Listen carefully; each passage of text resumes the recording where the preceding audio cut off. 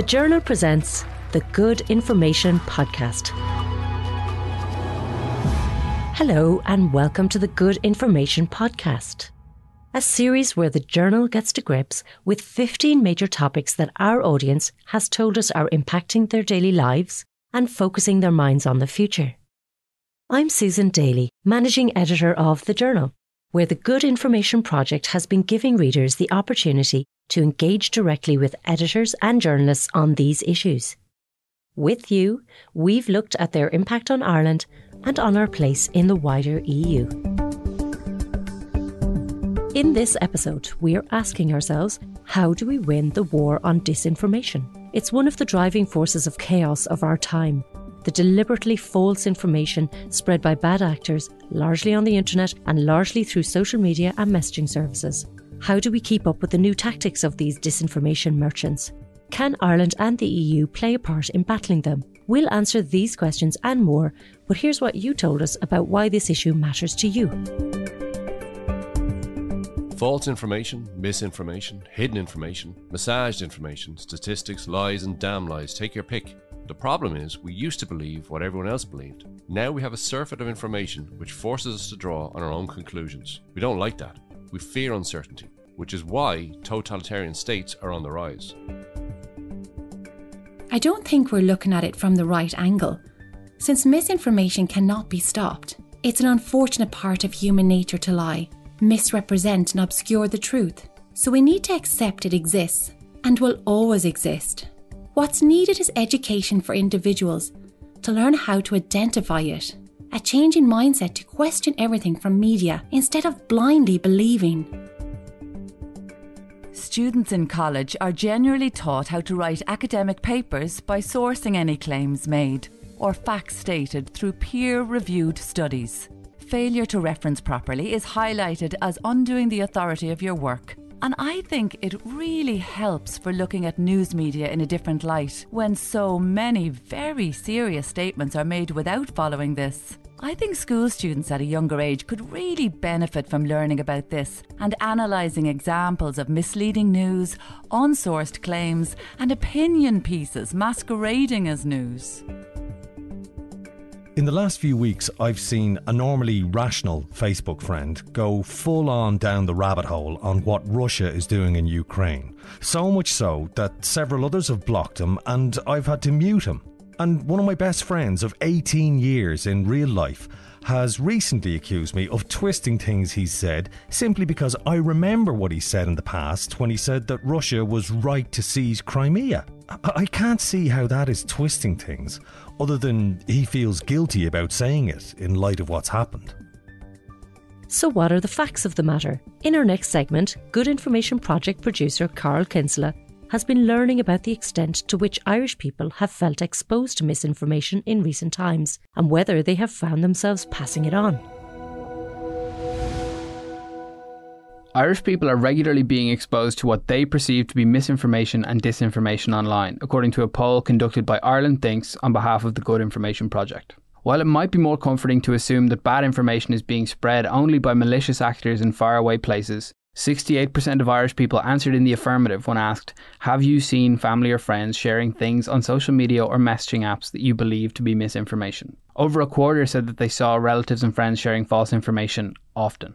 The proportion of people who say they see their loved ones sharing misinformation or disinformation is high no matter what the age bracket, though it is lowest among those over the age of 65. This could be due to a slight decrease in computer literacy, or it could be that older people are less likely to spend every waking moment of their lives in some way online.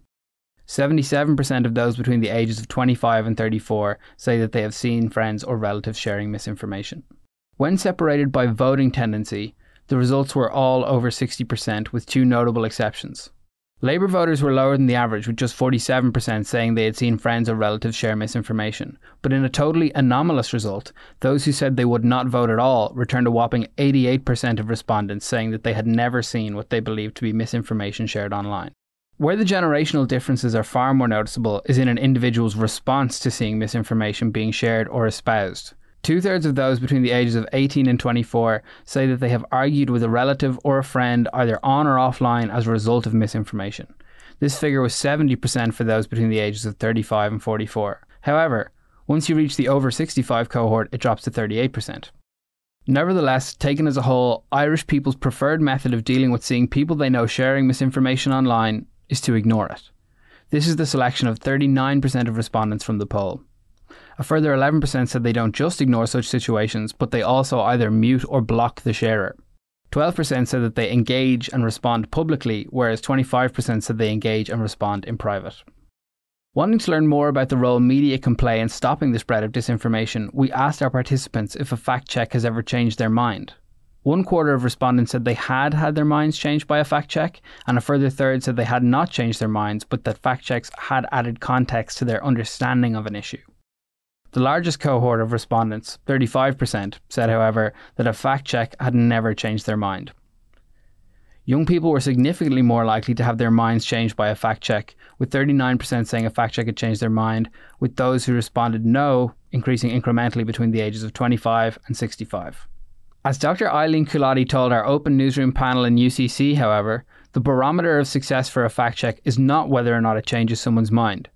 Instead, they should be used as a resource in a society-wide, integrated approach to eliminating disinformation and the conditions that make disinformation possible.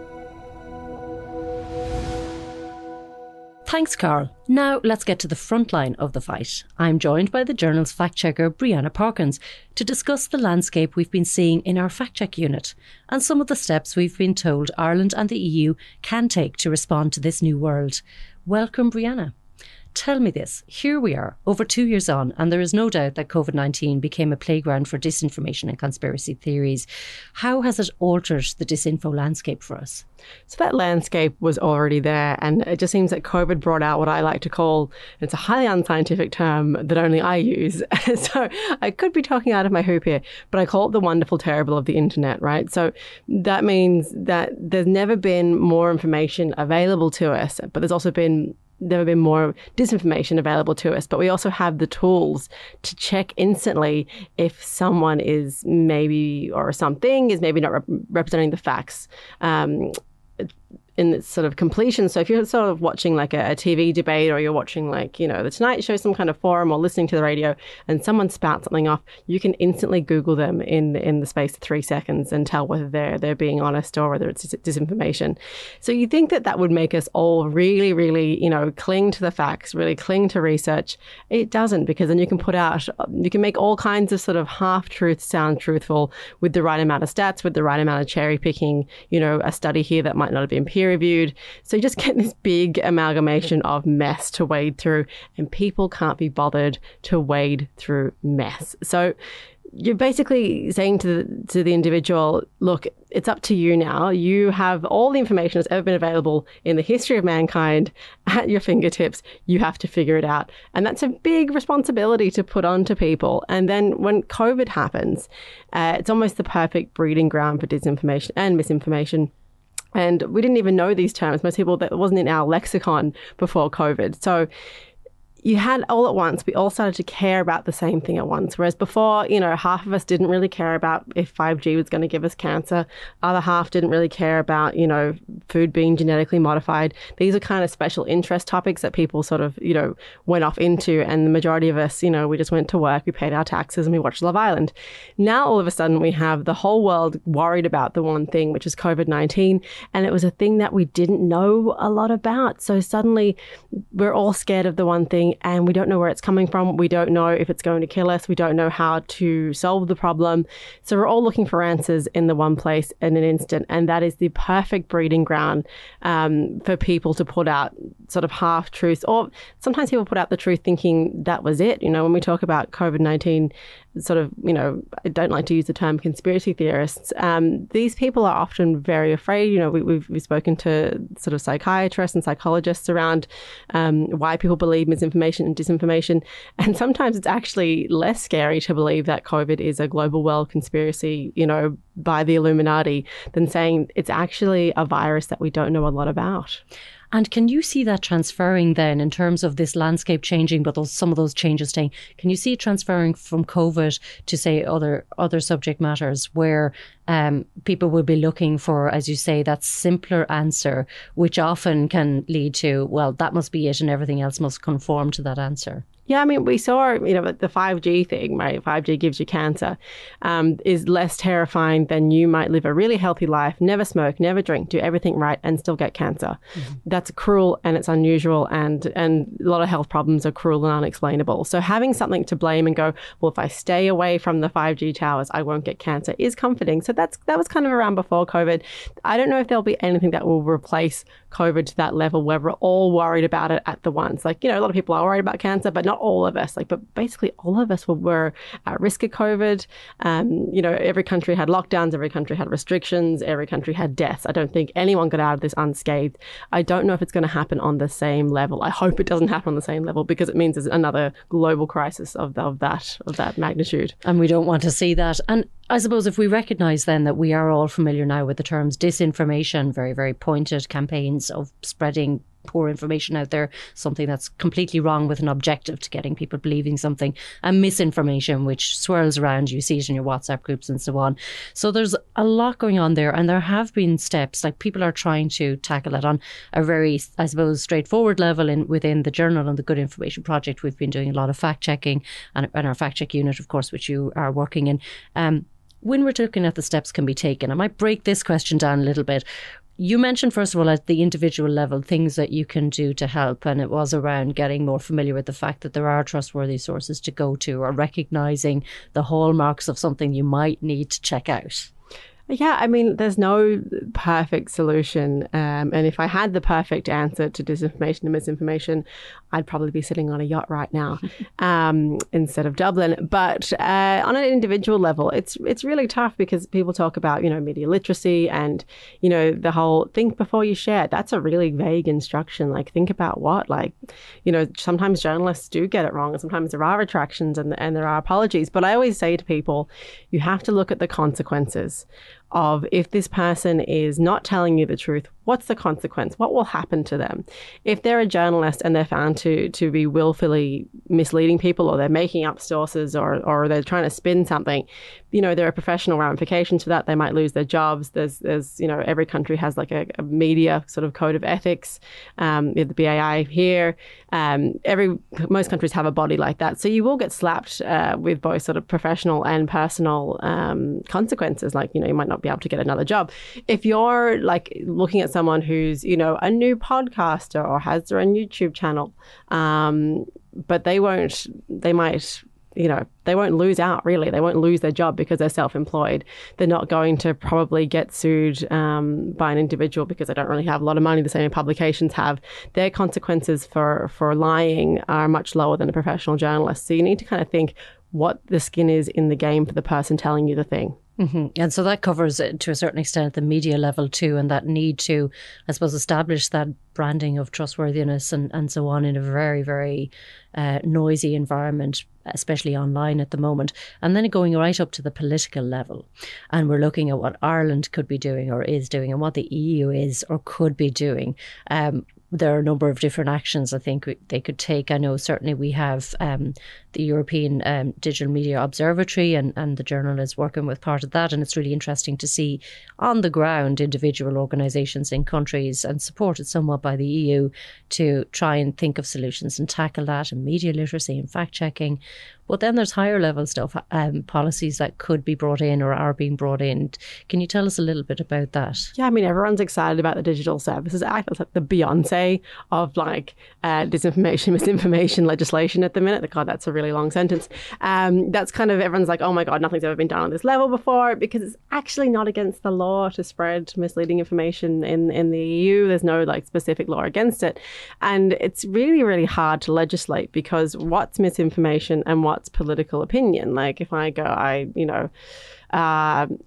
think that Fine Gael, would not stand their ground at a bar. Like that's the party who would leave you on a shout, right? Is that misinformation, or is that Brianna's opinion? Yeah. Yes. And there's a lot of freedom of speech advocates out there who the legislation is making them very nervous. But what this legislation does is not so much ban individual parts of like, you can't say this, you can say this. It more puts the onus, and it puts kind of I think financial punishments. I haven't think they've decided on like exactly what. That if these platforms like Facebook, Twitter, TikTok, Telegram will be huge for Telegram, because Telegram at the minute has become a real hub of these groups that have been kicked off other platforms like Facebook and Twitter, and they're on Telegram. So these now platforms, they could face punishment for not complying with the acts, for not checking out that they're doing the right thing. So that's huge. That's never really been done before. Mm-hmm. That's quite ambitious. And in terms of Ireland and mainland Europe and your experience in fact-checking as well, are we a little different in terms of disinformation in particular? Do we see a lot of it? Do we see different things from other European countries? How have you found that? I was shocked at how much Ireland marches to the beat of its own drum. Like it just really does its own thing. And it was, I think it's different from other Western-speaking countries that we might share a lot of things culturally with, like the UK, America, Australia. I mean, I did this kind of work in Australia, and I think the reason why Ireland is a bit different compared to those countries is we don't have the culture war stuff as much as America, England and Australia. We don't really have this culture in the media of using issues as badges to identify each other. So, your position on trans rights, on COVID, on free speech, on all these kinds of sort of social issues, I guess, and health issues, immigration, stuff like that, that will decide whether that you're like a lefty woke snowflake or a conservative Karen. It's kind of used as a badge to identify each other. Irish people don't do that. I think we have the term like cop on, and that's such an Irish term, which is calm down, be sensible. Actually, what are the facts here? And I think Irish people do have a really, really good culture of settling into the story, what's actually happening, not just they're very hard to dog whistle on a lot of issues, which is a good thing. But compared to Europe, I thought there'd be a bit more similarities. We'd see, stuff bleeding through, like globalization, everything gets spread everywhere. But when fact checkers from other countries talk to me and they're like, oh, hey, have you seen this disinformation going around? It's a video of this politician in what looks like to be some kind of political building, pretending to fake vote so he can get more money. We had a story similar to that did actually happen in Ireland, but we didn't see this clip that was spreading through all the other countries. In Spain, it was in France, it was in, I think, Ukraine. All across Europe, we're seeing this clip going, politicians aren't really doing their job. It didn't come to Ireland. It was instantly dismissed when it got here. It was really interesting that we're just not seeing that bleed across. That's a rare glimmer, I think, for Ireland in terms of misinformation, and certainly on those individual clips, not travelling. Saying that are the things we should guard against. I'm thinking about, with the war on Ukraine, I've certainly seen, I suppose, Irish people kind of talking about, well, Russia is actually coming from this point of view, and there has been some things that you would recognise in more general terms as being, I suppose, associated and definitely part of that wider narrative around when you see Russian, focused disinformation coming out. So do we still have to be on our guard for importing general narratives? Yes. And what I'm seeing now is we saw in sort of Eastern European countries neighbouring Ukraine, who are taking in the most displaced people. We're sort of seeing anti-immigration sentiment going, these people have been put up in 5-star hotels and they've ripped the plasma screen TVs off the wall. And you're like, where would they be taking the plasma screen TVs? They don't have a house. It's stuff like that about, Ukrainian or immigrants not being legitimate refugees, and we're starting to see shades of that creep into Ireland now. And it's strange because Ireland never really had an anti-immigration sentiment. It is there, it's bubbling along. It never really hit the mainstream consciousness. You weren't seeing it on mainstream Facebook pages, right? And sort of groups, mums groups, that kind of thing.